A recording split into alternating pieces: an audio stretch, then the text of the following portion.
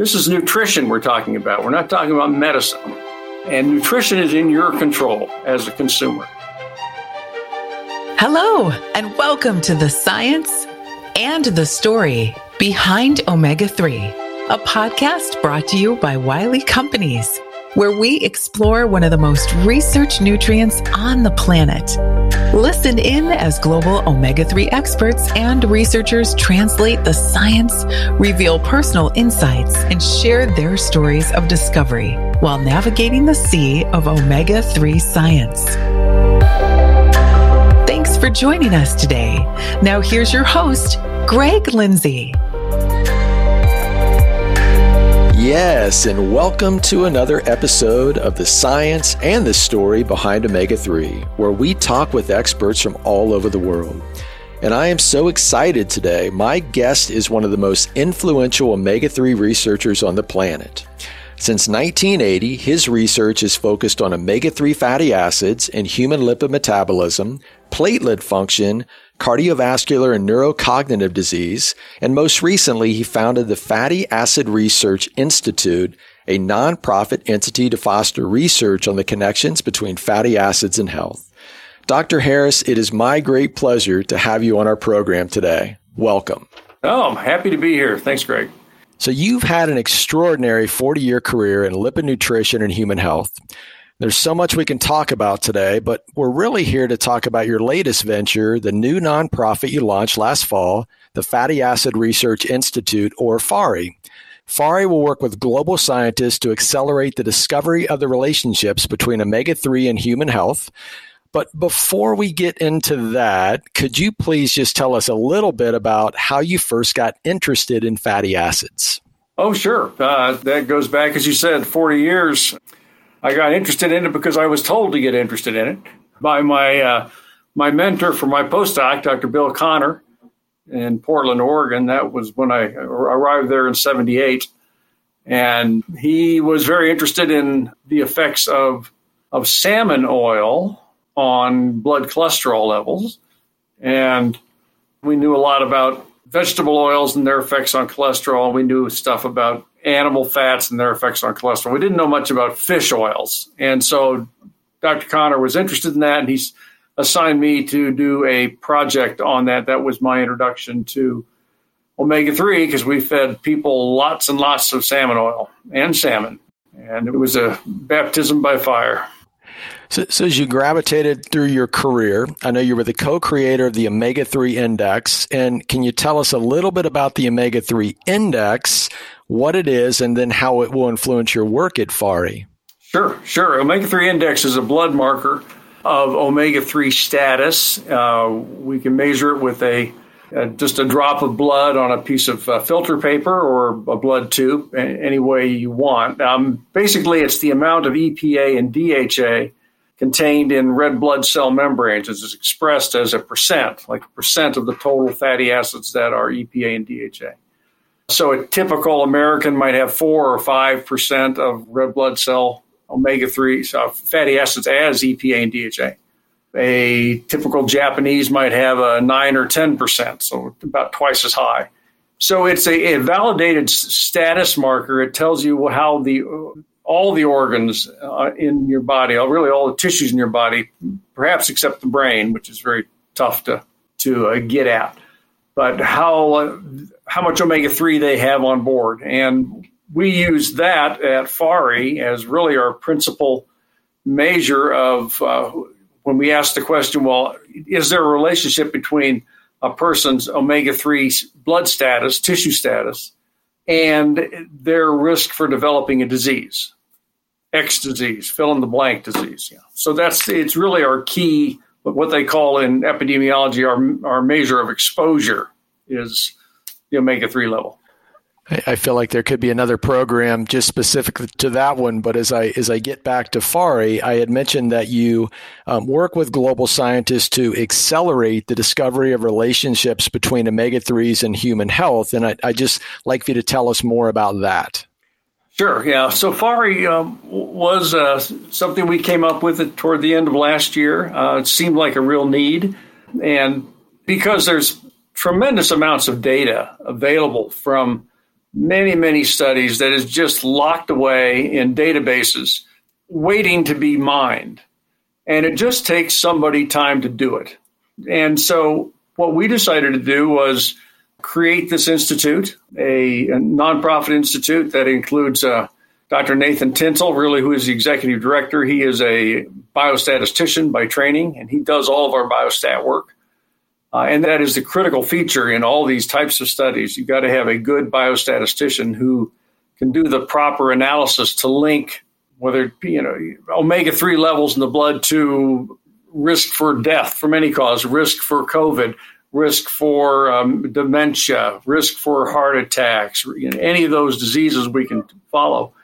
So Nathan is a key component to our research institute. And then we have several scientists who are also involved, who are one in Korea, one in Italy, one in Spain, one in Canada, and another one in Iowa here in the U.S. So we are a global group of individuals very interested in fatty acid disease relationships. I've really enjoyed reading about FARI to this point. Maybe you can explain FARI's relevance not only for scientists and nutrition enthusiasts, but maybe for the public at large as well. Well, yeah, I think one of the challenges for us is to be able to, or for any scientist actually, to be able to communicate the importance of nutritional concepts to the public. We are, whether we're good at that or not remains to be seen, but we are certainly seeking support for the mission of our institute from anybody and everybody. We would love to find support from people in the industry, the omega-3 industry, because what we do certainly builds a scientific case underpinning the kind of products they typically sell. But there's a lot of just individuals around the world who are just interested in personal health now, and they want to feel like they can do something to help that. And I'm sure we're one of hundreds of organizations that are somewhat pitching sort of a GoFundMe idea, which is what we're going to be launching here fairly soon for FARI.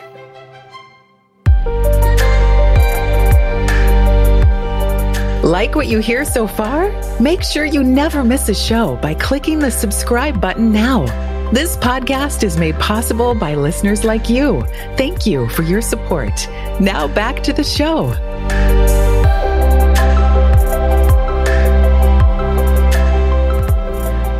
So, Dr. Harris, top of mind to our listeners right now is COVID-19.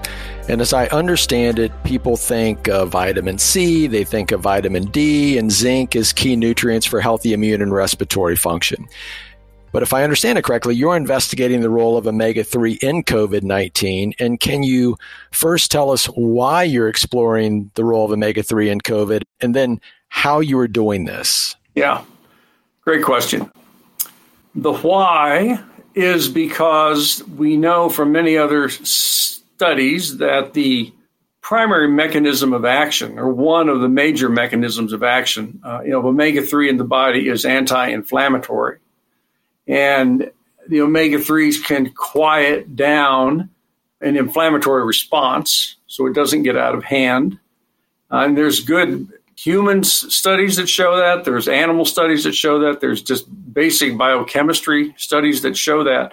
So there's a deep mechanistic, I guess you call it, rationale for thinking that omega-3 would help in COVID, because COVID, the primary problem with COVID is not the infection as much as it is the body's excessive response to the inflammatory response to the infection.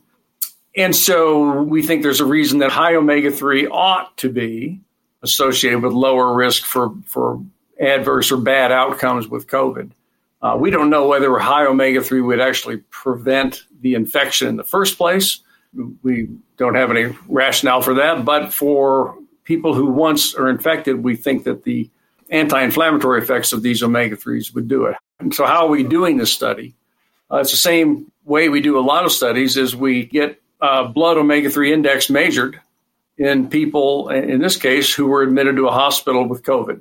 And we are partnering with a researcher at Cedars-Sinai Medical Center in Los Angeles. And they have, of course, many patients with COVID. We hear about it all the time. We were able to get just a quick look, able to get data from 100 patients who were admitted with COVID. And they were probably admitted back in the summertime. Blood samples from these patients were saved in what they call a biobank. So hospitals are storing up blood samples of people who have certain diseases for this type of research to be done. We were able to get a hold of those, measure the omega-3 index in those 100 samples. And then we looked at, the primary thing we looked at was who died. That's a pretty simple outcome.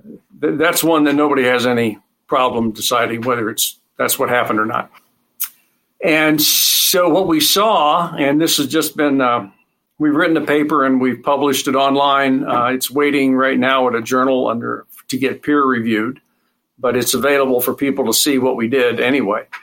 We found that if you rank the 100 patients that we had omega-3 index on, you rank them into highest to lowest, and then divide them into 4 groups of 25, so what we call quartiles, 25% of each group, of the 100 in each group. In the highest quartile, there was 1 death. In the bottom 3 quartiles, there were 13 deaths.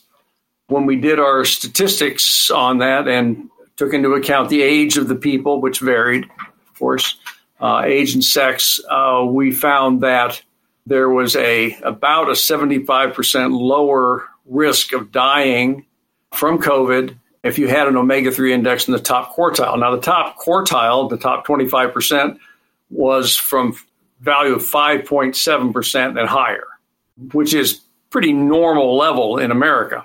Actually, that's in this cohort in Los Angeles is kind of a low on average omega-3 level.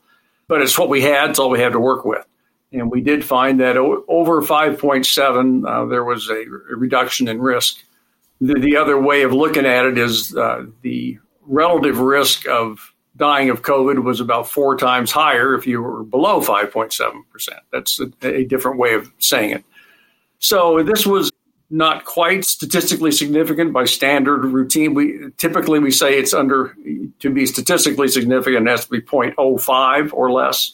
Our value is 0.07, but we think that's for a pilot study, a preliminary look, that's a pretty good indication that there probably is something there. And we felt we wanted to get that information out to the public, or really primarily to the research community, so that others can pursue it as well, because we need everybody looking at this question. Wow, that is very interesting. I guess if we shift gears to other projects that you already have underway, I believe the health areas that FARI is already investigating are Alzheimer's disease, LDL cholesterol levels, to menopausal hormone therapy and prostate cancer. So on these topics, I'd love to learn a little bit more about FARI's focus in some of these areas. Yeah, we do have a lot of things going.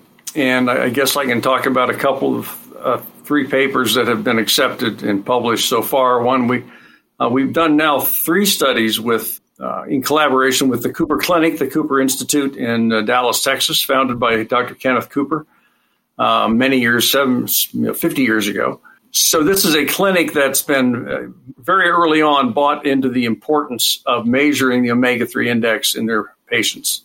And so we have 10 years of data of people who have been to the Cooper Clinic for health and fitness evaluations. And they have kept good data. And so we've asked some questions about omega-3 levels as they relate to other markers. One of them is LDL cholesterol. There has been this concern floating around that people that take omega-3 supplements and thereby raise their omega-3 index might also raise their level of bad cholesterol, the LDL cholesterol fraction in the blood. And so we tested that hypothesis within the Cooper group, and we found that was not true, that people who had increases in omega-3 level between 2 visits actually had statistically a drop in LDL cholesterol. There certainly was not a rise. So that was an important finding, I think, to say that the general people who want to just take fish oil supplements just to reduce their risk for heart disease and other adverse outcomes don't need to worry about raising their LDL cholesterol. by taking fish oil. It's not a problem. We also looked at a thing called heart rate recovery in the Cooper data set and have published a paper on this. And heart rate recovery is simply how fast your heart rate heads back down toward normal after you've been exercising. And so all these patients that we have blood from did a exercise treadmill test as part of their Cooper workup. And we measure again, when they get to their maximum heart rate, they stop exercising. And then we check how fast their heart rate slows down. And a very healthy heart will slow down quickly. A heart that's not, a person that's not in good shape and their heart is not responding as it should, will take a longer time for their heart rate to drop. So we looked at the omega-3 index as it relates to how fast the heart rate came down and found that yet another sign of good health with omega-3. A higher omega-3 was associated significantly with a faster drop in heart rate, which was a good thing. So those kinds of studies we've been doing with Cooper. How about some possibly new things on the horizon for FARE? Are there things that you're looking forward to in the future that might be in the 2021 or 2022 calendar?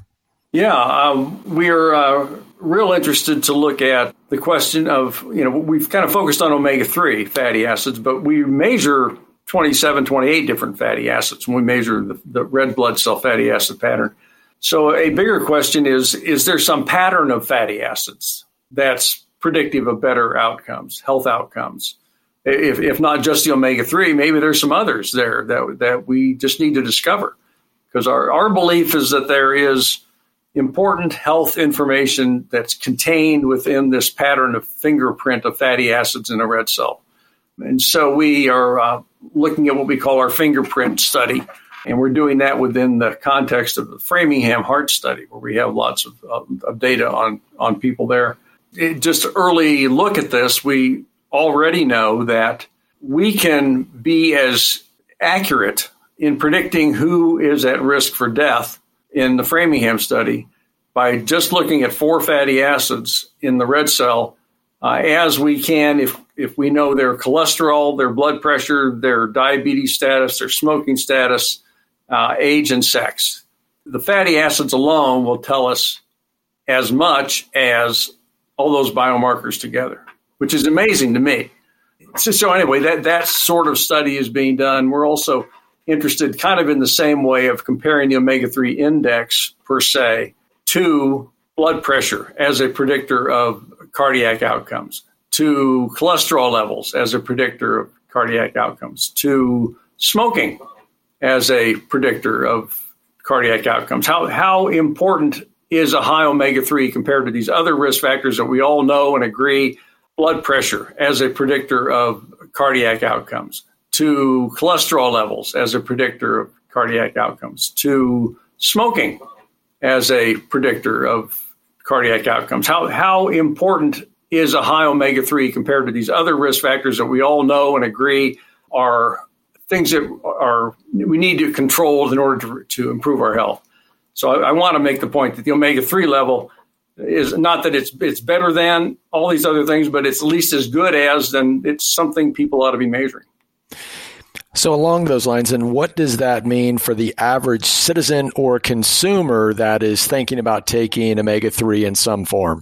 Well, it means that we back up, what is it that determines, that raises an omega-3 index? How do you get an omega-3 index up in what we think is a healthy range, which is about 8%? Again, typical Americans might be around 5%. So how do you get up to the 8%? Well, you have to change your eating habits or you have to change your supplementation habits because you just don't make the EPA and DHA out of thin air. You have to eat them. And the reason, for example, the Japanese have a very high level is they eat a lot of EPA and DHA. And that's just the bottom line of how you're going to improve your omega-3 index is you just got to eat more. So the average consumer, what are they going to do with a low omega-3? They're going to either, if they want to improve their health, long-term health, they will start to eat more fish that are rich in EPA and DHA or take a dietary supplement that has EPA and DHA in it. So with 40 plus years in your career, I'm going to ask you the question of what additional information would you like to share with our listeners about omega-3, about Omega Quant? And then I'd love for you to share how our listeners can find out more information about FARI. Sure. Well, I think the most important take-home message is you can manage your own. There are parts of your health that you can manage yourself. You don't really need a doctor to tell you that your omega-3 level is too low. You can do it yourself. You don't need a doctor to tell you how to improve it. This is nutrition we're talking about. We're not talking about medicine. And nutrition is in your control as a consumer. And so you can know what your status is and you can control it. You can do something about it. It's completely within your purview to do that. So you mentioned Omega Quant. Omega Quant is a laboratory I founded around 12 years ago where we measure omega-3 index. We do it with dried blood spot cards, as I mentioned. We just send out kits in the mail and people pick their finger at home and put a drop of blood on the card and mail it in, and we send them the omega-3 index. We do the same for vitamin D, by the way. We can measure vitamin D levels as well. So that's one way to get your omega-3 index. That's we are really the only lab in the country that's offering the omega-3 index specifically. So we obviously like to have people use that service. They go to omegaquant.com to do that. As far as our research institute, FARI, the URL is FARESINST.com, so Fatty Acid Research Institute, abbreviated .com. And there people can find out more information about the studies we're doing, how to support us, what projects we're working on. Well, Dr. Harris, thank you so much for being here today. I always love talking with you, and I'd love to talk with you on future episodes because I think we're just hitting the tip of the iceberg with a lot of different topics today. But I wanted to make FARI the focus because it's just fascinating, the institute that you founded, and it's fascinating to me, the work you're doing. And would you be willing to come back for a future show? Yeah, sure. Lots to talk about. Appreciate it, Greg. Well, thank you so much, and thank you to our listeners today. And as always, be healthy, be well, and fight the good fight. This has been the science and the story behind omega-3. Thanks to our sponsor, Wiley Companies. You can find them and more information about our show at wileyco.com/podcast. If you enjoyed today's episode, don't forget to subscribe wherever you get your podcasts. Thanks for listening, and we'll catch you next time.